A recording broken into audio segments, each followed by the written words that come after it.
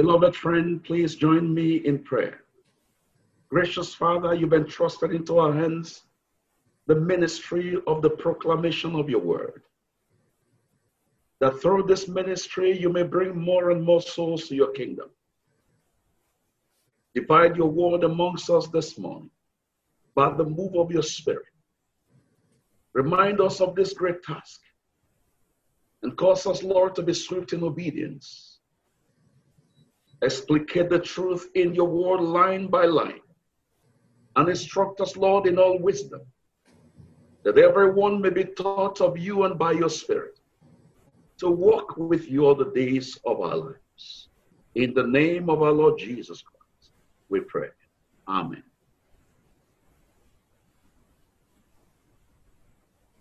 Today, I will be teaching on the theme, Discipling the Nations, Part 2. And the sub-theme for today is the proclamation of the gospel.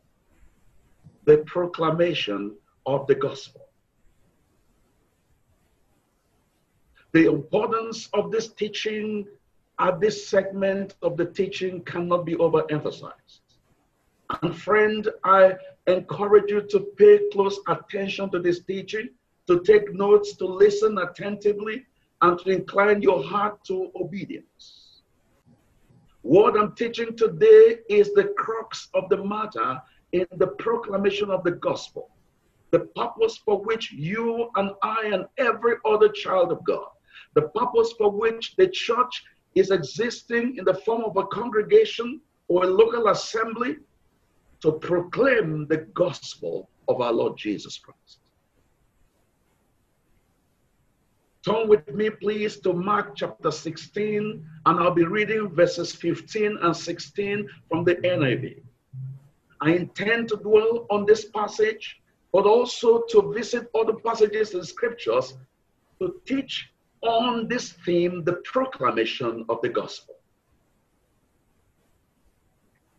Jesus said to his disciples, "Go into all the world and preach the gospel to all creation. Whoever believes and is baptized will be saved, but whoever does not believe will be condemned." The proclamation of the gospel, by what I tag the word encounter, is defined by me as the teaching or instructing clearly and authoritatively the good news of what God has done in Jesus Christ our Lord for the salvation of the sinner, with an intention to persuade the listener to make a decision. What is the proclamation of the gospel? Again, I want to emphasize, the proclamation of the gospel of our Lord Jesus Christ means teaching or instructing clearly and authoritatively the good news of what God has done in Christ Jesus for the salvation of the sinner. And that teaching or instruction must have a deliberate intention to persuade the listener for the purpose of that listener making a decision for the Lord Jesus Christ. Romans chapter 10, verses 11 to 15. As scripture says, anyone who believes in Jesus will never be put to shame. For there is no difference between Jew and Gentile. The same Lord is Lord of all and richly blesses all who call on him. For everyone who calls on the name of the Lord Jesus will be saved.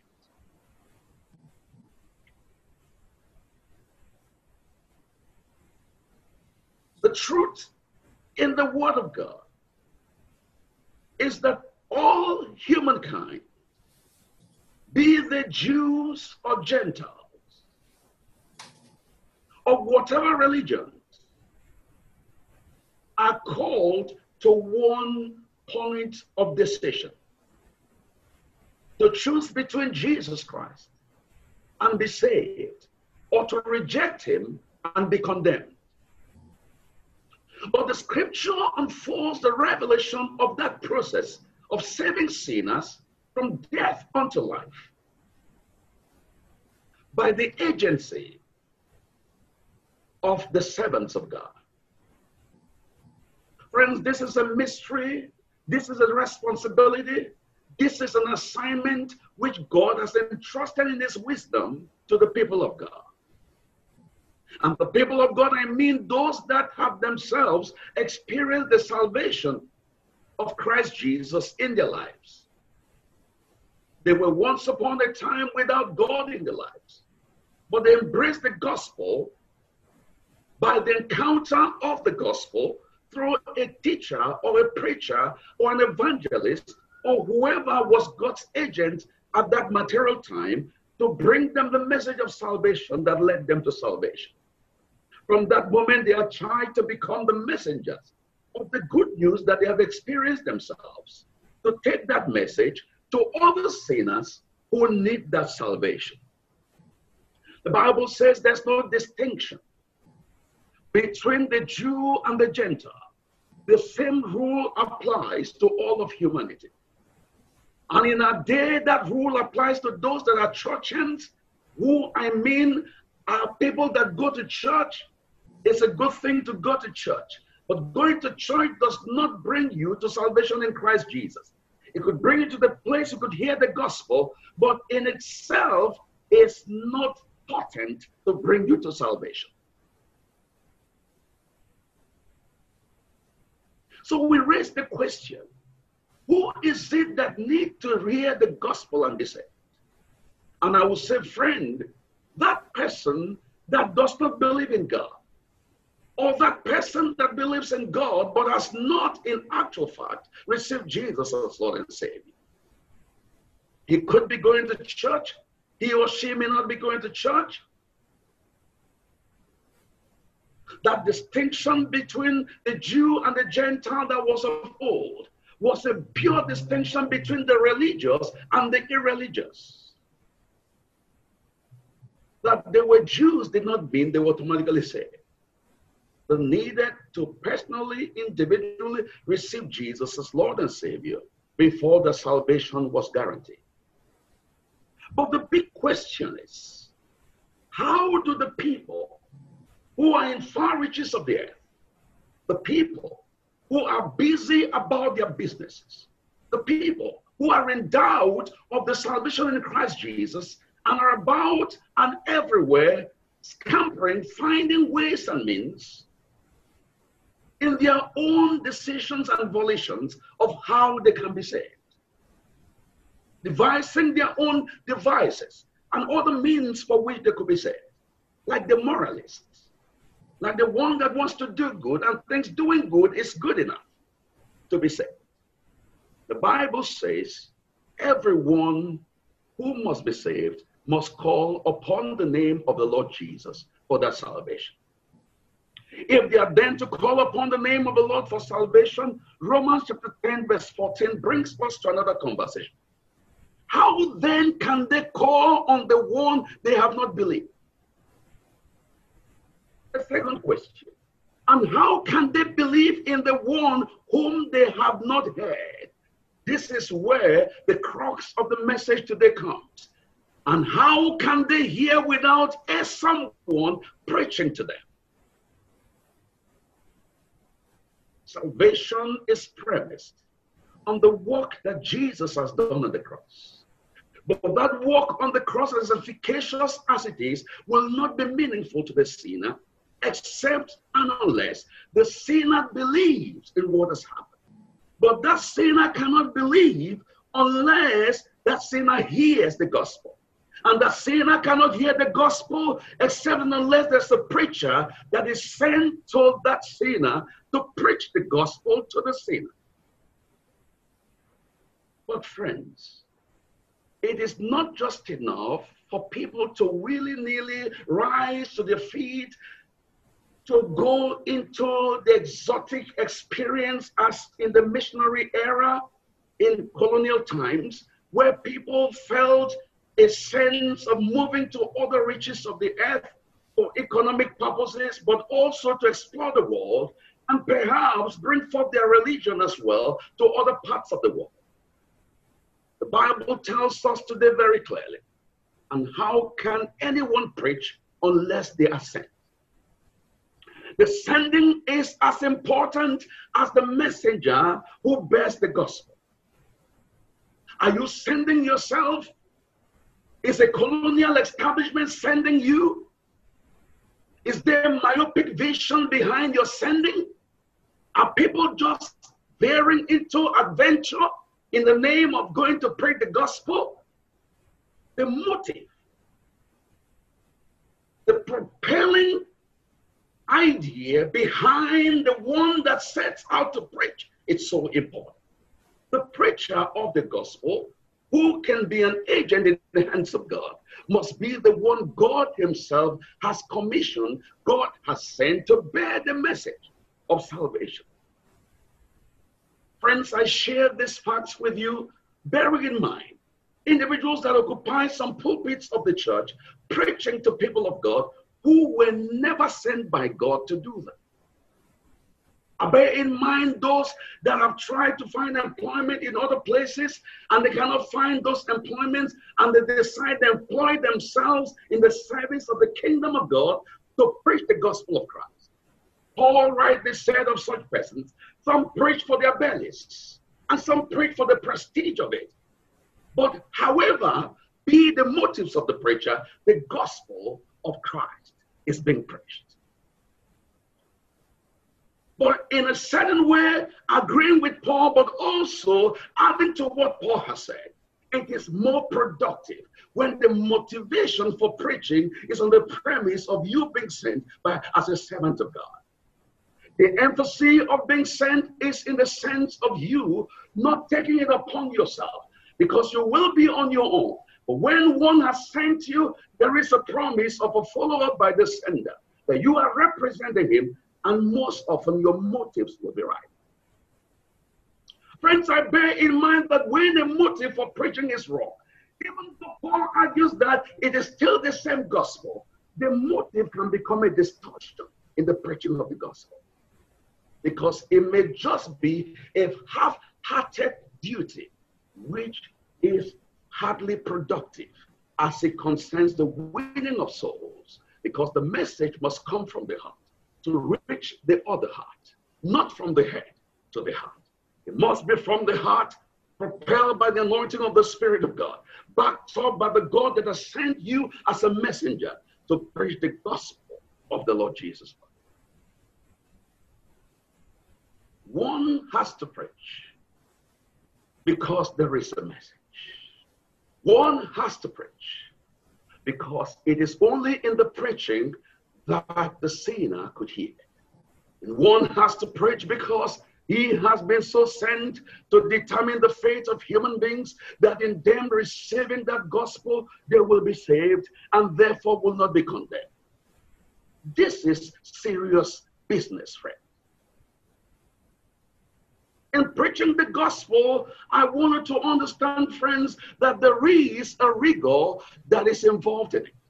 But before speaking on the rigor of the proclamation of the gospel of Christ, which is a glorious gospel, I want to say to you, looking back in history, the preaching of the gospel, or the proclamation of the gospel, has always had impediments to that activity. And the situation is not different today. Never in history was it convenient. Never in history was it a popular idea. Never in history was it an exciting business to go forth preaching the gospel.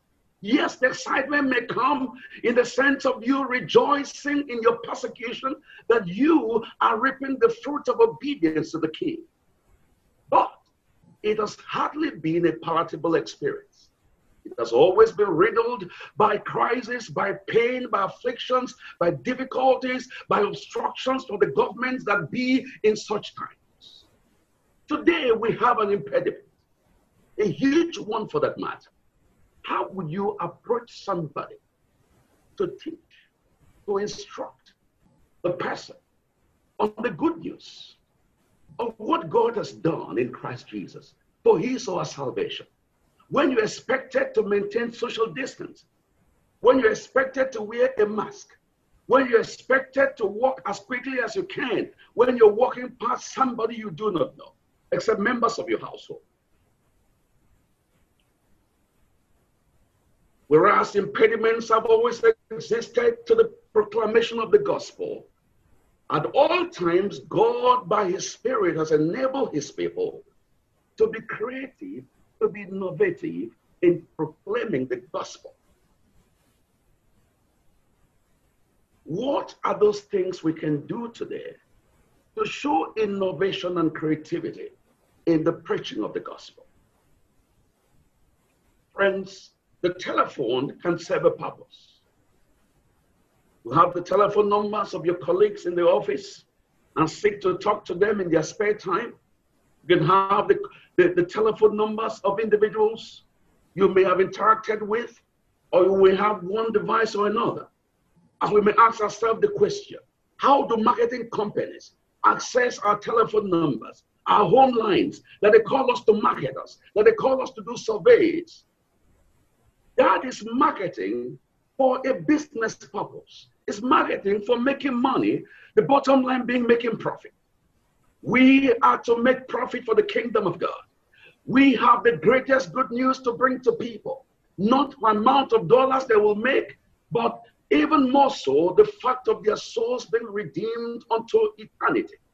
Creativity, innovation must still be the watchwords for the evangelists of today, for the witness of the gospel, for you, one that has to teach the gospel of the Lord Jesus. Pause for a silence and imagine ways and means you can evolve as a young person, as an elderly person. What are the networks that you have? How can you leverage on them to bring the good news? Because those friends you interact with are friends that need salvation. You can't be cold towards them anymore. How would you reach out to your staff in the place of work? How would you reach out to your colleagues in the place of work? Even though you have to maintain social distancing, going to have quick conversations, can you not send text messages? Can you not make a call? Can you not ask a Zoom appointment for you to have a meeting and a conversation? Leverage on every opportunity to talk to somebody about Jesus. Because somebody has got to bring a message. And the message can only be heard when there is a messenger willing to declare that message. Opening opportunities. Weaving into conversations, that conversation that is all important. So I suggest there could be a person-to-person encounter in proclaiming the gospel to the sick. It could be walking by the hallway and saying a few words to somebody in a quick conversation. It could be standing in an open space, maintaining social distancing, but also speaking to somebody about salvation in Christ. Down the line, in course of this teaching, I will show you an example and will show you how to leverage on that example to bring in creativity and innovation in the spreading of the gospel. But other opportunities are also the literature evangelism, where you can write a track, where you can send it as a PDF file, where you can place it somewhere. Those are also ways to create for the literature evangelistic campaign strategy. However, the place of the preacher is of paramount importance. The preacher does not need to be a clergy. The preacher does not need to be a specialist in biblical theology. The preacher just needs to be a child of God. In our basic lessons of evangelism, we say preaching the good news is the same as one that is a beggar that has found bread going to tell other beggars where he found bread. That is a simple way of person-to-person evangelistic campaign, where on the basis, of what you've experienced, you can go to some other person and share in a conversation. The Bible does not need to be in your hands, but the Bible should be in your heart as you share the gospel. And sharing the gospel graciously, and sharing the gospel with a tender heart, with a loving heart, with prayers in your heart, that the listener may hear the words of life and may live, and that impediments and distractions may be taken away. Besides impediments of decrees of governments, that you do not go out proclaiming or preaching or bashing individuals with your religion, or trying in one way or the other to impose your faith on others. Friends, whereas those legislations may exist in places, I want you to understand that the laws of the land may not be the will of God. Whereas you will not brazenly break those laws, you will in wisdom depend on the Spirit of God. There are places that the Bible must not be seen, but people put their lives on the line to smuggle Bible passages, Bible portions, to bring them into those places. Friends, it is serious business. It is also dangerous business for you to preach the gospel. You may be persecuted by your friends. You may be queried if somebody found out. You may have your job in jeopardy. But that was how the people of old took the risk to spread the gospel. God honored their faith, and the gospel was brought to us. Some paid with their own lives and died. Some were troubled and treated with so much disdain, but they brought forth the gospel of the Lord Jesus, because the gospel is a matter of life and death. The preaching of the gospel is a matter of life and death. Eternal death cannot be compared with temporal death, which is purely the departure of the soul and the spirit from the tabernacle, the body. Eternal death is total damnation. That's why Jesus said, whoever believes will be saved, but whoever does not believe will be condemned. The preaching of the gospel is a rigorous business. Not only rigorous because it's demanding and demands a lot of sacrifices from us. It is rigorous because we have to pay close attention. We have to employ diligence. We have to be careful in what we do.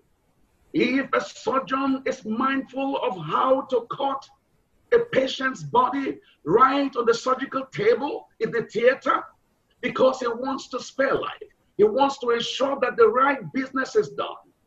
When you're dissecting a soul for the kingdom of God, in the preaching of the gospel, you've got to do it meticulously. You've got to do it painstakingly. You've got to understand it's a decisive moment, and you cannot toy with that moment, because that will be a defining moment for the soul. Colossians chapter 1, verses 24 to 28 gives us great ideas of what to do in this business of proclaiming the glorious gospel of the Lord Jesus. Please turn with me to Colossians chapter 1, verses 24 to 28. Now, I rejoice in what I am suffering for you. There has to be an attitude, friends, in going forth to proclaim the gospel. That attitude must be an attitude of joy, rejoicing in your heart, that you have been called to this serious business by God himself. That rejoicing is important because you will be suffering in one way or the other. And if you do not rejoice in your heart, discouragement will easily set in. Rejoicing in your heart will counter the frustration that goes with the business and the rigors of proclaiming the glorious gospel. So friends, bear in your heart an attitude of rejoicing. Rejoicing is not just joy. It is, in other words, the celebration of joy in itself. Joy that is celebrated is what I equate with what is called rejoicing. Why do you need to rejoice? Because you're engaging in the greatest business ever in life. Why? because it is the business of winning a soul for the kingdom of God, delivering one from eternal damnation to eternal life. The greatest gift you can give to anyone ever in the world. Rejoice in the sufferings that will come your way. And if I feel up in my flesh what is still lacking in regard to Christ's affliction for the sake of his body, which is the church, which means you're living for a greater purpose, greater than just putting food on your table, greater than just buying a beautiful car, greater than just having a mansion to live in. That is a greater and more long-lasting investment with greater returns. You will be living for greater purpose, suffering for the sake of the body of Jesus, filling up the suffering of Christ, which means being a partaker in the suffering of Christ himself. Verse 25, I have become its servant by the commission God gave me to present to you the word of God in its fullness. You are rejoicing also because it is a commission you are fulfilling. You are representing the interest of the kingdom of God. You are representing God to bring the fullness of the word of God unto those that need it. Verse 26. The mystery that has been kept hidden for ages and generations, but is now disclosed to the Lord's people. To them, God has chosen to make known among the Gentiles the glorious riches of the mystery, which is Christ in you, the hope of glory. The business of the gospel, friends, it's about taking the good news of what God has done in Jesus for their salvation, and that good news be brought to the sinner for his salvation. The Bible says it was a mystery that was hidden for ages and for generations, that God in His mercy in the fullness of time has disclosed to you and entrusted to your charge, to take it to those that sit in darkness, to take it to those that are hopeless. It is that Jesus Christ in their lives is the hope of glory. Hallelujah. The hope of glory in somebody's life is the fact of raising the person to a platform of living, which becomes glorious. Glorious in the present life and glorious in the life of the world to come. I need not remind you, friends, that whatever wealth you piled up in this life, the mansion, the beautiful cars, the beautiful accolades of education, of great business empires, as beautiful and lovely as those things may be, and indeed they are worth aspiring to acquire, none of them can be compared with the glory of eternity, bringing the souls of God that God has used you to win to the kingdom of God. Christ in you is what is the hope of glory. You see, those very distinguished persons, I was opportune to see it in classrooms with individuals, very fulfilled in their careers, very well celebrated wherever they are coming from. But I was amazed that it got to a defining moment in their lives when they were brought with important questions concerning who they really are and what life is all about. I saw men and women broken in tears. After we were chatting outside, I met men and women who never knew where their lives were headed to.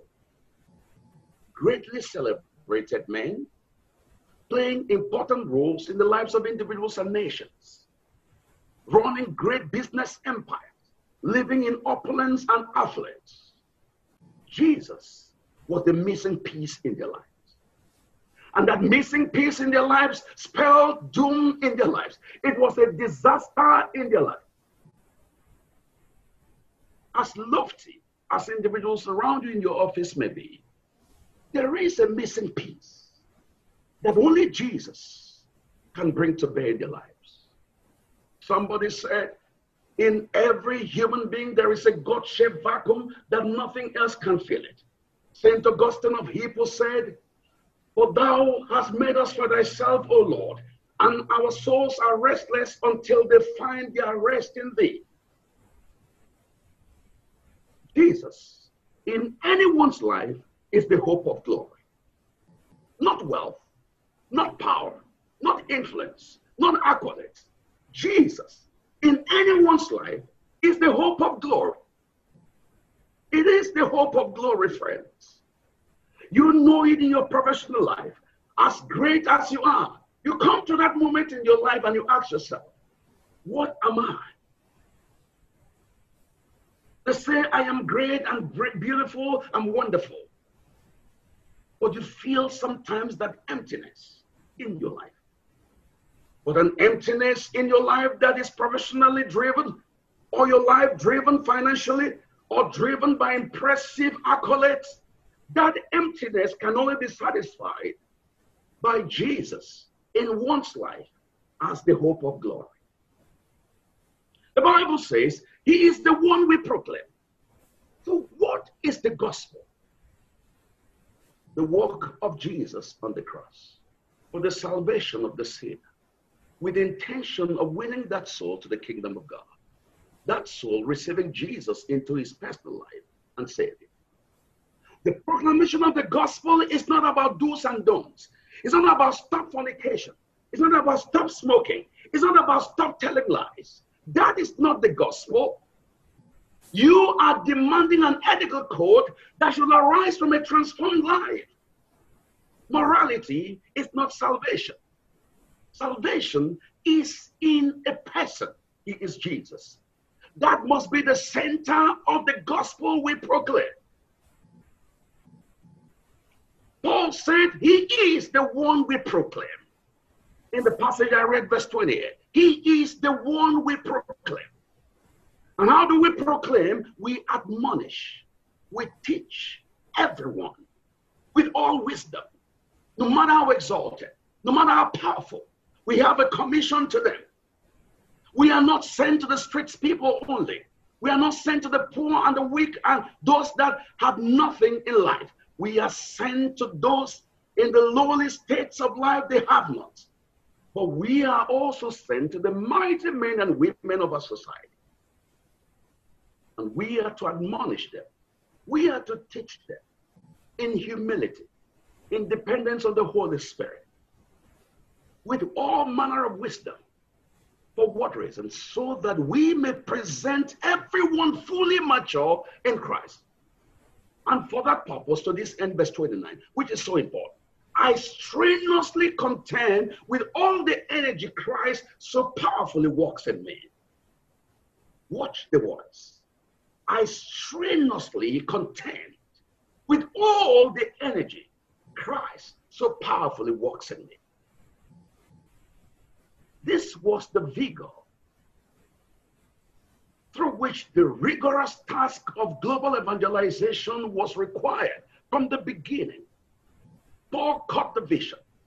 Everyone around the Lord Jesus caught the vision. When he entrusted this vision into their hands, they knew they have to toil for it. They knew they had to use their energies. They knew they had to use their resources. They knew it was going to be strenuous. They knew they would have sleepless nights. They knew they would be beaten by mosquito. They knew they would move to strange lands and places they were not familiar with.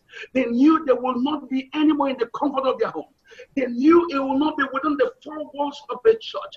They knew whether there be COVID-19 or there be COVID-20 or there be whatever, they were to risk to preach this gospel by all means. They will risk their integrity. They will risk their prestige. They will risk being shamed by individuals who say, why do you carry the Bible? Are you not too big to carry the Bible? Are you one of those hypocrites? Are you one of those people taking it to the extreme? Friends,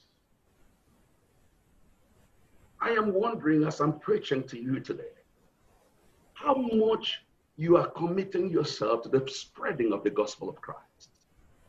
Have you ever sweated for it? Have you walked under the sun to do that? Have you borne the risk of stretching your hand to give somebody a tract to be rejected? And somebody says, I don't need it. Are you one of those?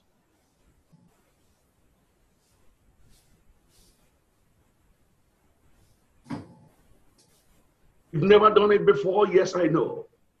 But there's got to be a fourth time, a first time, a second time, a 10th time, and a lifestyle of preaching the gospel.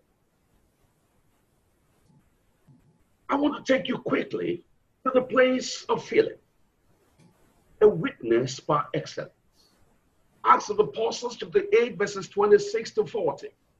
Acts 8, chapter 8, verses 26 to 40. Friend, please turn to that passage. While I explain that passage, I want you to note two things that are important. Number one, notice Philip's dependence on the supernatural guidance of the Holy Spirit, and how Philip carefully journeyed with the sinner from the place of spiritual death onto the place of life in abundance. I call it a journey of transformation. Number two, notice the perfect combination between the move of God as God in omnipotence, in omniscience, in omnipresence, but also the agency of a servant of God in the conversion of a soul to the kingdom of God. Now, verse 26, an angel of the Lord said to Philip, go south to the road, the desert road, that goes down from Jerusalem to Gaza. So he started out, and on his way, he met an Ethiopian eunuch, an important official in charge of all the treasury of the Kandake, which means Queen of the Ethiopians. That was a divine nudging. An angel prompted Philip. Who is Philip? Philip was one of the 7 that were chosen to be deacons to assist in the distribution, in the welfare of the community of faith, the early church. But Philip strayed beyond the boundaries of serving tables to bearing the gospel. How did he go about it? He depended on a divine assistance. Everyone that has to be a witness of the gospel, friends, in all times, everywhere, must understand that that endeavor is a combination of a divine assistant and a human agent. The angel spoke to Philip, which meant Philip was open in the spirit, which meant Philip knew as a child of God, the business of preaching the gospel was important to him. The angel spoke to him, and he heard the angel, go south. That was it. No further details. What we learn here, that divine promptings may not be detailed, but you have to go in obedience, because on the path of obedience will you receive further instructions. Philip went down the road, south, as he was told. As he got there, he met an Ethiopian eunuch, a man of great distinction. Who was this man? This man was a Jew, a practicing Jew. He was practicing Judaism. The man had gone from Ethiopia to Jerusalem to worship and was on his way returning to his home country. And while on the way he was reading the book of Isaiah, his soul was not saved. Even though he was a practitioner of Judaism, he was not saved. He was religious, but was not born again.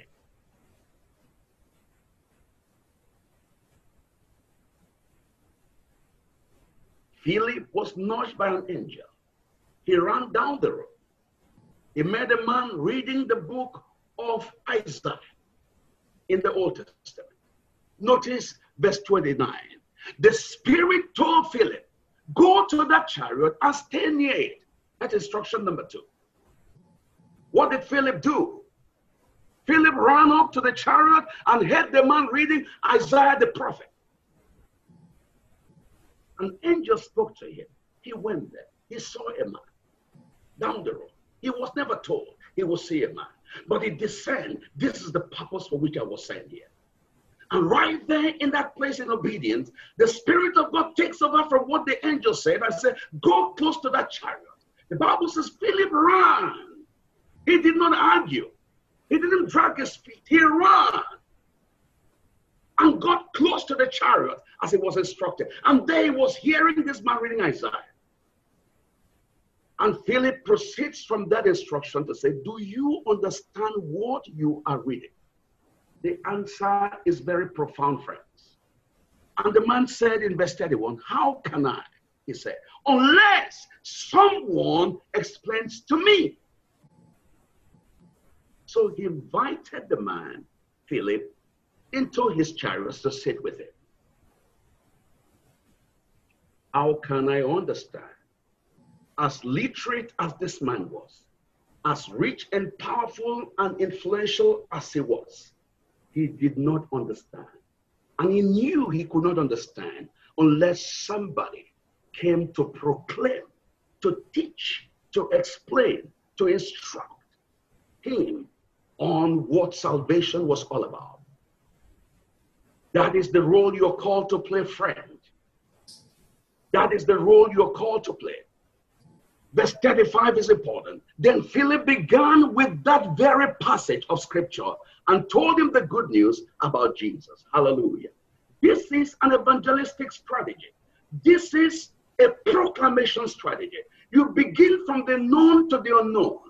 But in wisdom, with every manner of care, you must listen for the prompting of the Spirit of God, to know how to connect the conversation and to thread it until it lands in the good news of the gospel of the Lord Jesus Christ. Philip began with that very passage and continued teaching him until he came to Jesus. Friend, you may engage with your colleague in talking politics. You may engage in talking about the coronavirus pandemic. You may engage in talking about a game of football or whatever be that point of interest that conversation begins. But you must listen for the prompting of the Spirit of God. How do I tailor this message to bring it to salvation? Because this is the greatest message this individual needs to listen to. It was not surprising, friends, that that soul was won to the kingdom of God. He came to the place of saying, Jesus, I receive you. And as they journeyed along the way, he found water and said, what should impede me from being baptized? What does that mean to us? I said the intention of preaching the gospel is to win the person, to persuade and lead the person to a decision. And that decision must land in the person being brought into the body of Christ. Baptism here for this Ethiopian eunuch was a means of initiation into the body of Christ. We are not just to scatter the gospel. Whether it yields the fruit of a soul won or not is not your business. That is not what the intention of you going forth to preach the gospel is. It is to be fixated on the fact of persuading and bringing the person to the salvation, to making a decision and being initiated in the body of Christ. I want to quickly tidy up this message by pointing out to you that there's a proclamation by embodiment, but that is of a subsection. That proclamation is not the primary business of soul winning. And that is what is called gospel demonstration or the fruit of the gospel. What does that mean? It is your lifestyle, what is called practical Christianity. It's important to the spreading of the gospel, that as you preach the word, you proclaim the word, your lifestyle is important as well. But in the order of importance, the message always remains important. But besides the lifestyle, is also like what we do on Saturdays, giving the food to the community, assisting people's needs, doing certain things that will show the goodness of God in the lives of people. Never should those acts replace the preaching of the gospel. If that happens, you will be misfiring and putting the cart before the horse. And finally, You take over territories by spiritual proclamations, occupying territories, as the Bible speaks in Luke chapter 19, verse 13. Jesus said, occupy till I come. In another translation of the Bible, the New King James Version translation says, do business till I come. We are to do the business of winning souls for the kingdom of God until Jesus Christ, the Master, who has commissioned us in this enterprise, comes in finality. Please bow your heads to pray with me. Mighty God, we brought forth your word by the enabling of your Holy Spirit. I pray that, Lord, you enable your people, Lord, to go forth serving the interests of the kingdom of God, making a move today that they may never have made before. Reward them bountifully with your goodness as they receive this teaching today with joy and gladness. And as they begin to make moves, breaking boundaries and barriers, refusing to be discouraged, refusing, Father, to be put by the side, but to play a key role in the center of the business. Thank you for what you have done. Glory and honor belong to you forever. In the name of our Lord Jesus Christ, we pray. Amen and amen.